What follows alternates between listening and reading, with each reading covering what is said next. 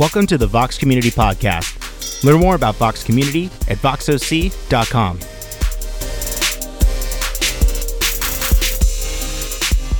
Join us at 10 a.m. on Sundays at voxoc.com/live and at the Eldorado Performing Arts Center. Good morning, Vox. How are you guys? Good? Everybody awake? Yeah. All right. Happy Father's Day. Oh, thank you. It's good to be with you guys. A couple quick things about today. After service, we have root beer floats for only fathers. Nobody else can partake. So, hang out. It's going to be great. We're going to hang out afterwards. And so I'd love to kind of just talk and chit-chat if you have questions. Which brings me to another thing. Here at Vox, we believe that the church is the safest place to talk about anything. And so we want to encourage that if you have questions, because we know that, this nature of this relationship is very rhetorical. So we have questions. You have concerns. You have comments. You go, hey, I don't know how I feel about that. And so if you have questions, we'd love for you to text those questions in. I think we have there you go. We have a number there. So if you have questions during the message or whatever, feel free to text those in. If later on you're kind of reflecting on something and you go, hey, what does this mean? Feel free to send those in, and we'd love to be able to engage in dialogue and have those conversations. So this is a place where all questions are welcome. You're safe to ask any question that you are dealing with. Which brings me to another point.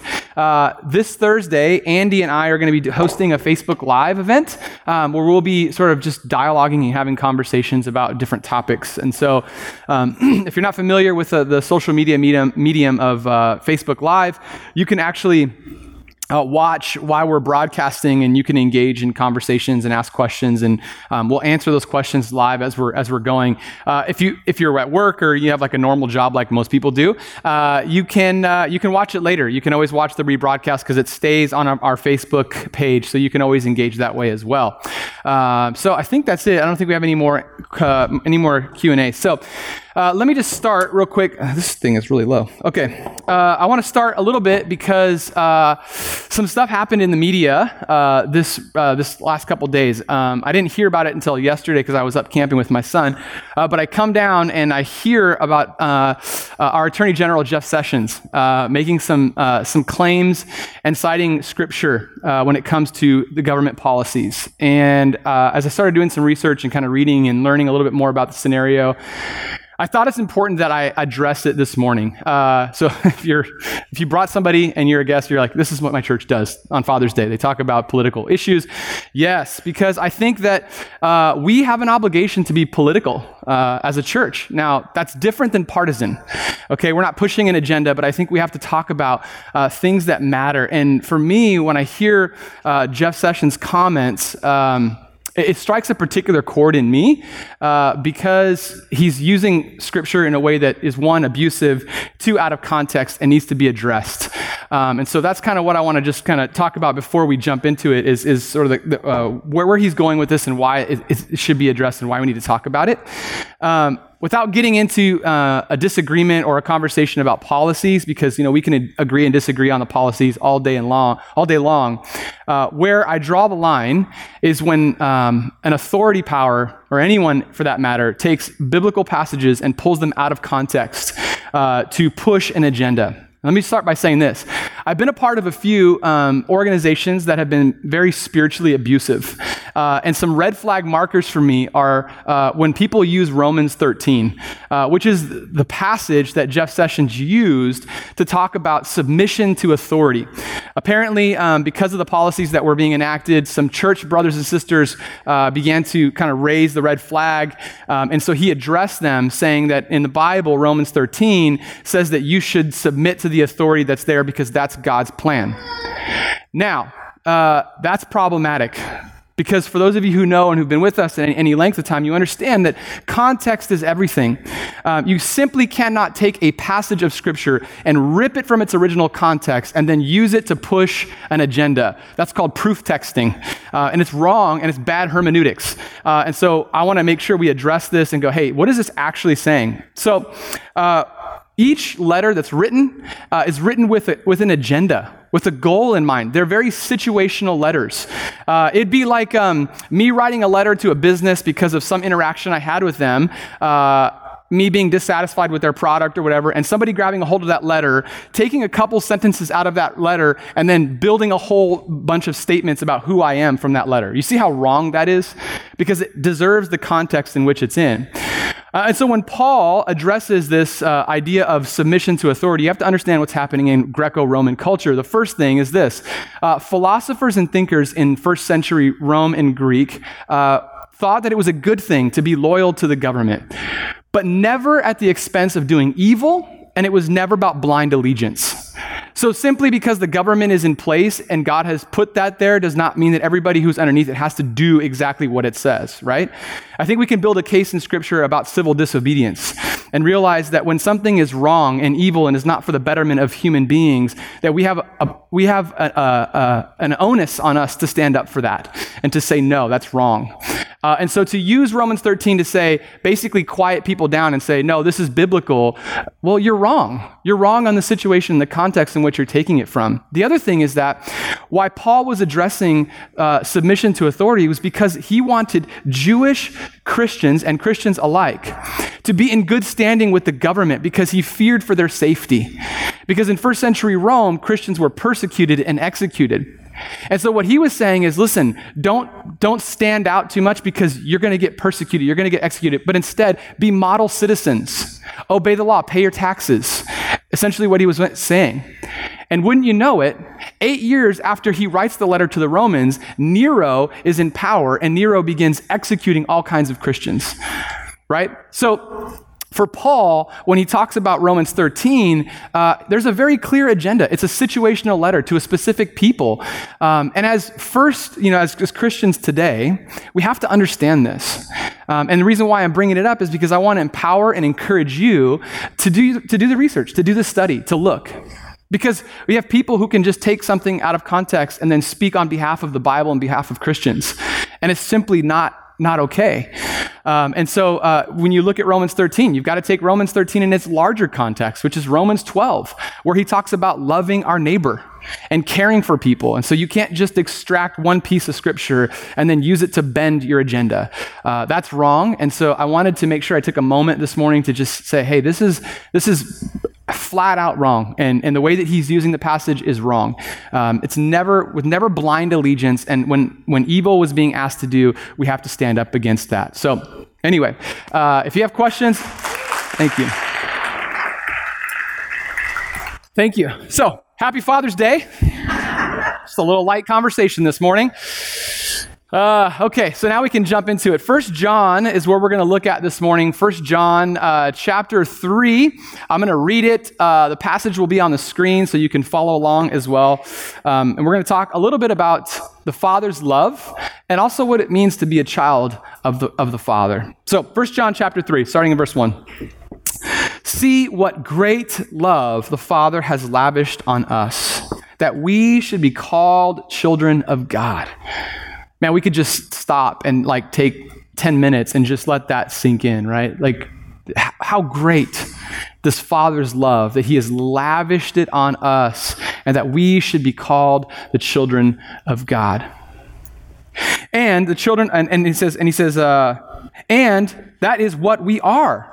So John sort of does this double positive, this reaffirming what he just said. He goes, and that is exactly what we are. The reason the world does not know us is that it did not know him. Dear friends, now we are children of God, that what we will be has not yet been made known, but what we know, that when Christ appears, we shall be like him, for we shall see him as he is. All who have this hope in him purify themselves just as he is pure. John brings to life this idea of relationship with God. What does it look like to be in relationship with the Father? As he is a father, we are his children, and he calls us that. So we're going to look at this identity piece that John discusses. So before we jump into it, I'd love to just pray for us if we could. So if you just If you want to sit and bow your head, you can. If you want to pray, pray with me. God, we thank you for this time. We thank you for all the fathers in the room. We're thankful for the way that they have cared and loved. We pray for those who have felt the pain of loss of fathers. We pray for those who felt the pain and the hurt of neglect from fathers. We pray that this day would be one where they might find healing and rest. And God, we ask that you would just speak to our hearts, that you would help us to be more reflective of your character, that as we are made in your image, as we are image bearers, that we would reflect that great love into the world and to the people that we come into contact with each and every day. We love you, Jesus. It's in your son's name we pray. Amen. Amen. So this weekend, I got a chance to, actually it was Thursday I left, I got to take my oldest son camping. And so we, last place that we went to go camping is a place that has been something I've gone to for many, many years. It's sort of been a tradition for me and some friends. You know, I was a wildlife biologist before I became a pastor. And so I used to love to go night driving for snakes, catch snakes. Weird, right? Yeah, I know. And so Dallas, my son, just loves reptiles, and so it was perfect to be able to take him. And last year he got to hold his first snake, and he loved it. And so I got to take him this year, and man, it was a blast. We got to go night driving. He just loves snakes. The first day we woke up, it was 5 a.m. and we're sleeping in my truck together, and he wakes up, and I'm sleeping, and I just hear, snakes, snakes, snakes, snakes, snakes. He's so excited. He wakes me up at 5. I'm like, okay, buddy, yeah, you got to go back to sleep. But we had a great time, and so I love that I get to do that with my son.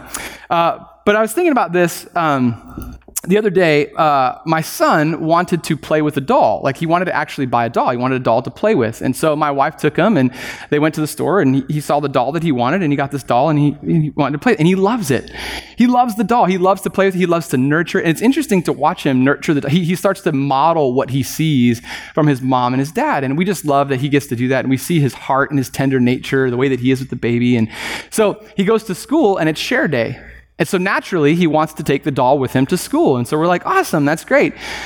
And so we drop him off, and he takes the doll. And then my wife picks him up afterwards, and she goes, how did it go? How did share day go? And he kind of gets quiet. And so my wife's like, well, what's wrong? What happened? Why are you being quiet? And he said, I didn't bring it up.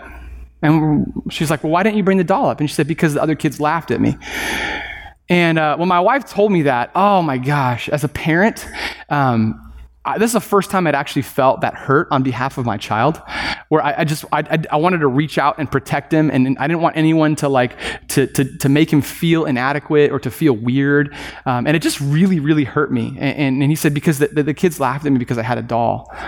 Well, the teacher, my wife reached out to the teacher, and she asked what had happened. Well, actually, Dallas did bring the doll up, and the kids started kind of laughing and snickering and saying, why do you have a doll? And then the teacher asked him, which she was so smart, she said, well, what do you love about the doll? And he said, well, I love that I get to be a good dad. I get to practice what it's like to be a good dad with my doll. And so it ended up being a good thing for him. But one of the things that I realized is that identity is such an important piece for us, and even as children. How do we build into their identity, who they are? Because we had a long talk afterwards about, buddy, you can play with whatever you want. Whatever you decide you want to play with is totally fine. You play with it because you like it. It doesn't matter what anybody else thinks. And you're a Roa, so you can do what you want to do. And this is something that we have tried to instill in our son from a very early age, because I remember reading a thing about how sometimes parents will say, don't be a bad boy, or make sure you be a good boy. So what ends up happening is sometimes kids will attach their identity to either being good or to bad. And so what this person suggested is, rather than say, don't be a good boy or bad boy, affirm their identity of who they are. So early on, whenever our son would do something, we'd say, Dallas, you're not acting like a Roa. I need you to be a Roa. And we have these rules. What do Roas do?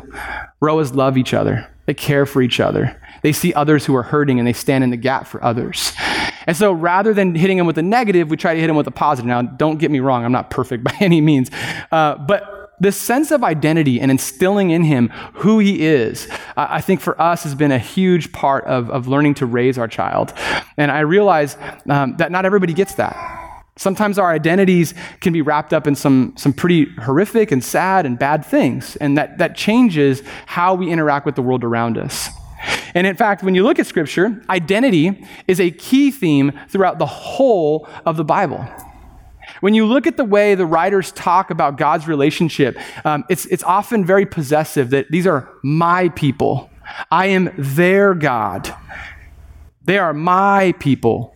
And so there's this relationship that we see throughout Scripture where God is reaffirming identity of who they are. This imagery of a father and his children is huge because early first century when John wrote this, for one, people didn't have relationships with the gods. So if there was the sun god or the moon god or whatever, there was no relationship. You wouldn't be considered a son of that god. So for John to use these words is pretty huge. It's sort of this paradox of what the time and the culture is. And so what is the Father's love? Now listen to this. This one author says this. So no other New Testament author uses the word love more than John does. Just listen to this. So in the Gospels, just the Matthew, Mark, Luke, and John, in just the Gospels, John uses it 44 times. Now, that might not mean anything to you, but the next closest is Luke, and Luke only uses the word love 14 times. So you get the idea that John has this passion for this idea of God's love for us. In the letters, the epistles, all the letters written after the Gospels, John alone uses it in just 1 John alone 46 times. The next closest book is the book of Ephesians, which is only used 20 times. And so the word love peaks in 1 John 3, which we're doing right now. He uses the word 9 times. The climax in 1 John 4, he uses the word love 27 times. So does John have an agenda? Clearly, right? He's trying to express to his readers the great and magnificent love that John has, or that God has for his people. This relationship that he's trying to nurture. And so he uses this word in 1 John. It says, see what great love the Father has lavished. What great love. The word is patapos. Patapos. It's this idea of what country. In other words, the great love is otherworldly. It's not of this culture. It's not of this context. It's so unusual, so unearthly, and so unique to our experience is what John is saying. See how great, how otherworldly, how beyond our imagination this love is that God has for us. One writer says this, we are his children, an act of legitimation in which the father names his child and thereby makes a permanent claim to identity and ownership. This is not in the child's hand, but rather the child's identity is in the father's hands so that the security is assured. Think about that for a second. This is adoption. This is God looking at you saying, no, you are mine. You're my child. A God, imagine that, a God who actually wants to be with you.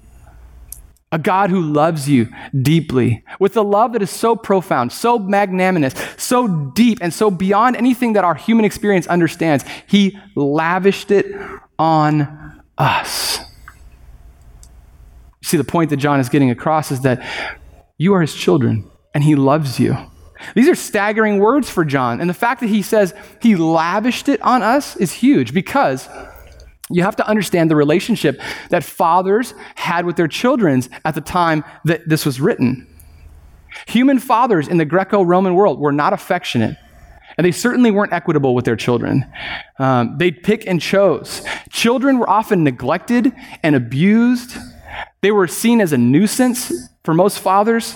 When a child was born in early Greco-Roman history, a father could name a child, quote unquote, exposed. And what exposed meant was that child, a newborn, could be taken out into the wilderness and just left for dead. I mean, that's to think about that kind of relationship. Today we just go, are you kidding me? But this was normal context. This was normal everyday life in Greco-Roman world.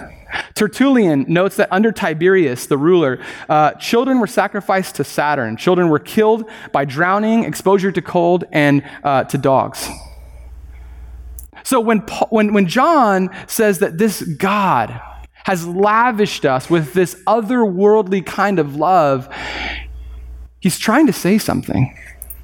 He's saying, I know that the world in which you live in says one thing, but this God says something different. That you are loved, that you are his.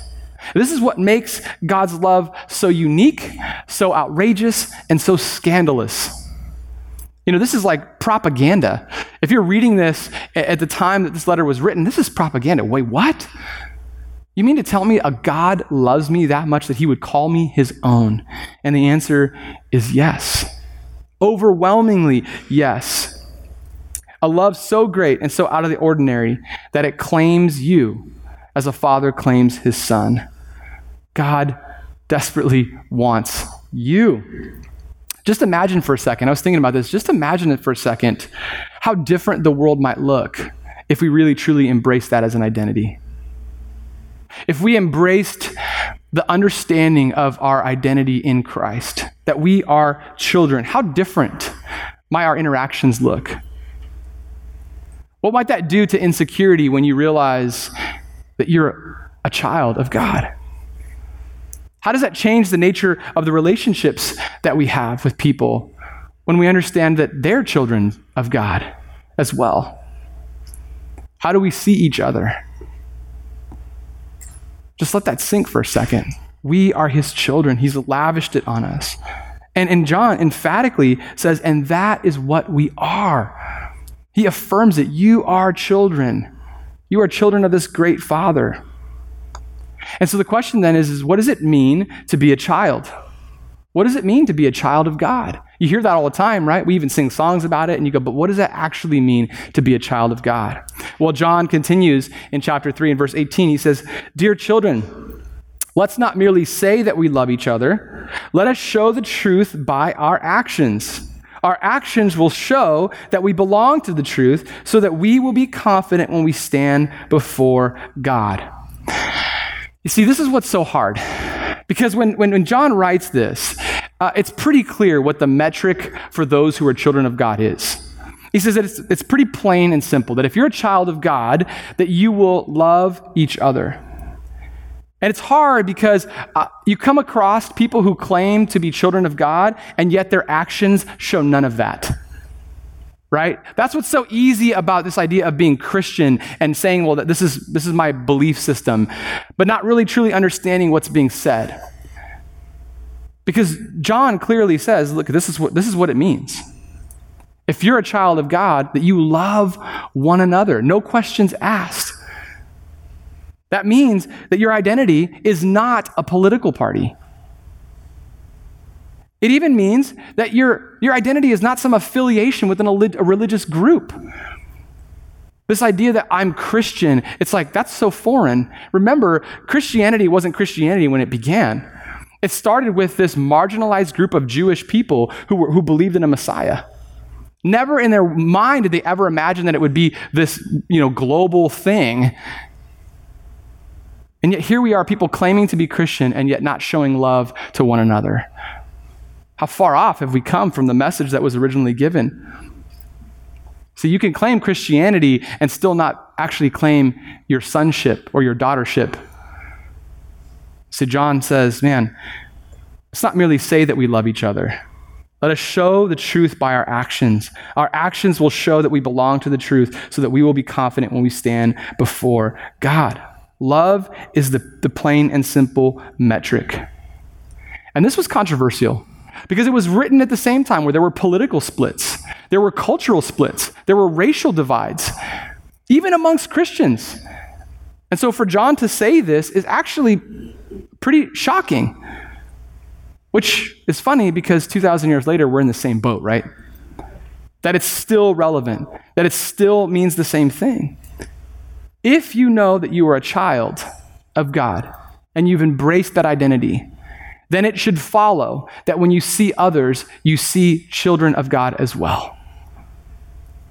How does that change the way that we interact, the way that we have conversations, the way that we push and stand for people? Care for the marginalized, care for the widow, care for the orphan, care for the foreigner, because they are children of God. What are we to do when the metric is love one another? And not just in word, but in deed. How we do it, how we act it out. I love how Jesus in Luke gives this illustration of the prodigal son, and he talks about this relationship between a father and two sons. And so if you don't know the story, let me just give you a little a backstory. So Jesus is standing in front of some Pharisees and some other people, so he's got a mixed crowd of people around him. Pharisees are just the religious people who think they know everything and think they're right, and they're trying to take Jesus down. And so he's having this conversation, and he gives them this parable. And as always, when Jesus tells a parable, he's going for shock value. So he always starts with this crazy, outrageous, outlandish story that's always going to get the person's attention because you're like, wait, what? And so he starts to tell about this father who has this great inheritance, and he has these two sons. And the one son is like, I'm done with this family. I want to take my inheritance. I want it now. I want to get out. Now, for the people who were listening to Jesus talk about this in his day, that is like absurd. A son who would ask for his inheritance before you were dead? Imagine that today. Imagine if you were like, your son came to you and was like, hey, I love you. Can you just give me my inheritance because I'm out? I mean, even today, that's pretty staggering, right? It's kind of like your kid's going off to college, right? Let me have your inheritance because I'm going to go to college and I'm going to learn, right? That's what they do. And so when Jesus says this, the people who are listening are like, this son should just be dead. Forget this guy. Who is this kid? Just banish him from the family. And so Jesus goes on with the story and says the prodigal son, this son takes his inheritance. The father gives it to him willingly. He says, go. He goes. He goes out in the world and he squanders all of the money that he's been given. He finds himself at the lowest possible point he could be in his life. Literally, he's laying with pigs, which is another shocking thing, right? That Jesus is shock value because people understood the relationship with pigs, that it was unclean. And so here's this guy who's now sleeping with pigs and trying to eat their food because he's got nothing. And he's having this dialogue in his head about how I can come back because now I want to come back, right? So now you're like, if you're the religious guy, you're going, come back? I don't think so. No way. And so Jesus continues to tell a story that as the son finally works up the courage to go back to his father, the father has been looking every day for when the son is going to come home. And some of his servants come and say, your son has come back. And the father doesn't go, oh yeah, let him come. I got something for him. That's how you think the story should go. And that's pretty much how they told the story. But Jesus goes, no. The father leaps off the porch and runs to find the son and starts kissing him. The son can't even get words out. And he loves the son. He goes, let's have a party. Let's throw this huge party because you're back. He puts on a robe and a ring and some sandals, all signifying that he gets his identity back, that he's a part of the family. And it's like, you're listening to this. If you're one of the people in that day, you're going, that's insane. Why would he do that? And so we know this story. You've probably heard this story. But really, the crux of the story is the older son. You see, you probably haven't heard much about the older son, but let me tell you about the older son. The older son is the kind of son that followed all the rules, did all the right thing, did not take the inheritance and go and do things and squander it and then come back and think that he was going to get accepted in. No, he worked like he was supposed to work. And he finds out that the son has come back, his brother has come back, and he's probably thinking, my no good brother is back. Oh, I can't wait. And when he walks in, he hears a party going on. He could smell the barbecue. The music is pumping. He's like, wait, what? And he comes back and he pulls the dad aside. I can just imagine him standing in the corner, like shaking his head. He pulls the dad aside. He goes, what's the deal? He takes all of your money. He goes and makes a disgrace of himself in our family name, and you throw a party for him? And here is where Jesus turns the table on those people, the religious right, who thought they got everything right. He says this in Luke 15, verse 31. My son, you should love that. My son, the father said, you are always with me, and everything I have is yours. But we had to celebrate and be glad because this brother of yours was dead and is alive again. He was lost and found. Now, let me just get to this point right here. In verse 31, my son, the father said, you are always with me and everything I have is yours. You see, the older son, he lost his sense of identity. He didn't understand that he didn't need to have a party. He had it all already. And so he was coming from the wrong place, the wrong perspective. He missed that he actually was the son that had everything. And so what does that say to you and I as sons of the Father? It means that everything that he has is already yours. That's good news. You know why? Because it means no more achievement. It means no more earning. It means no more toiling and trying to become perfect so that you could step into a church one day. Everything I have is already yours. This is sort of the paradox. This is the most confusing thing about grace, right? Because the grace is like the big joke on you. It's like, oh, you thought that you had to try to earn this back? No, you had it already. Everything I have is already yours. How much different does the second son understand the world when he realizes he could have had a party anytime he wanted? They could have burned a calf. They could have had a barbecue. They could have done all that stuff. It was already yours. As children of God, we've been given this incredible identity. Everything that he has is yours. This speaks so much to being complete and whole. That as we find our identity in sons and daughters of God, that we are complete, that we are whole, that we don't need to look around and think, what else do I need to do? How do I need to get my place in order so that somehow I can be accepted? No. How great the Father's love that's lavished, how otherworldly, how beyond our human experience is this great Father's love. A Father whose love calls you his own. A love that transforms you into his child. A love that says, all I have is yours. Everything I have is yours. He gives it freely to us. I don't know what your father's situation is like. I don't know what it was like for you growing up. And I'm not saying that simply because this is presented in Scripture as a God who has a relationship and loves his children, that it's going to somehow erase all of the bad memories and the feelings that you've experienced. But I will say that as you engage with the text, as you engage with God, and you allow his Holy Spirit to fill you, it does begin to reclaim some of that hurt and some of that pain. That some of the lies that you've been told, some of the hurts and pains that you've succumbed to, you can rewrite that. You can begin to embrace this identity as a son or a daughter. And that's good news, because it means that we can go out and we can treat others that same way. And not be like the older brother who goes, what? He disgraced. How can he come back? No. Everything I have is yours. Everything. That's good news for today. It's good news that we are called his sons and his daughters. God, thank you for today. Thank you for a chance to be together, to gather. We're thankful for your word. We're thankful for how you have chosen to express your love for us in such a unique and profound way, that you would be our Father and that we would be your children. How unique, how extraordinary, how magnificent. God, I pray that as we leave this place, and maybe some of us wrestle with this identity, and what does it look like to be a loved child?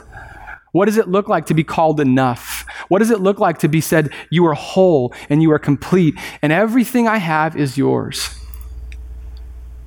God, I pray that you would begin to heal, that you would begin to build up, that you would begin to encourage, that you would solidify the relationships that you have started in us, that you would call us to something deeper and to something more, that we can be your loved children in a world that wants to separate, to cause dissension, and that we can be peacemakers, and that we can be the kind of people who bring your children together under this banner of love.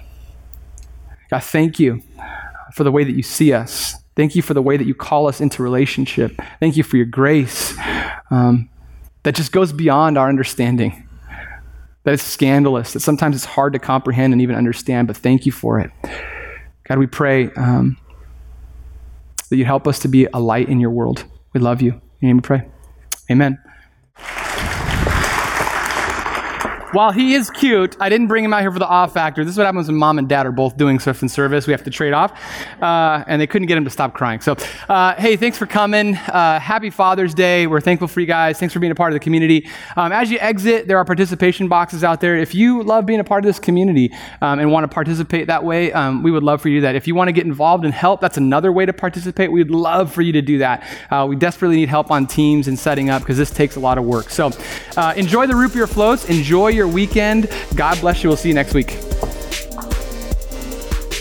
Thanks for listening to the Vox Community Podcast. You can join us on Facebook at facebook.com/VoxCommunity. Participate in the Vox community at voxoc.com/participate.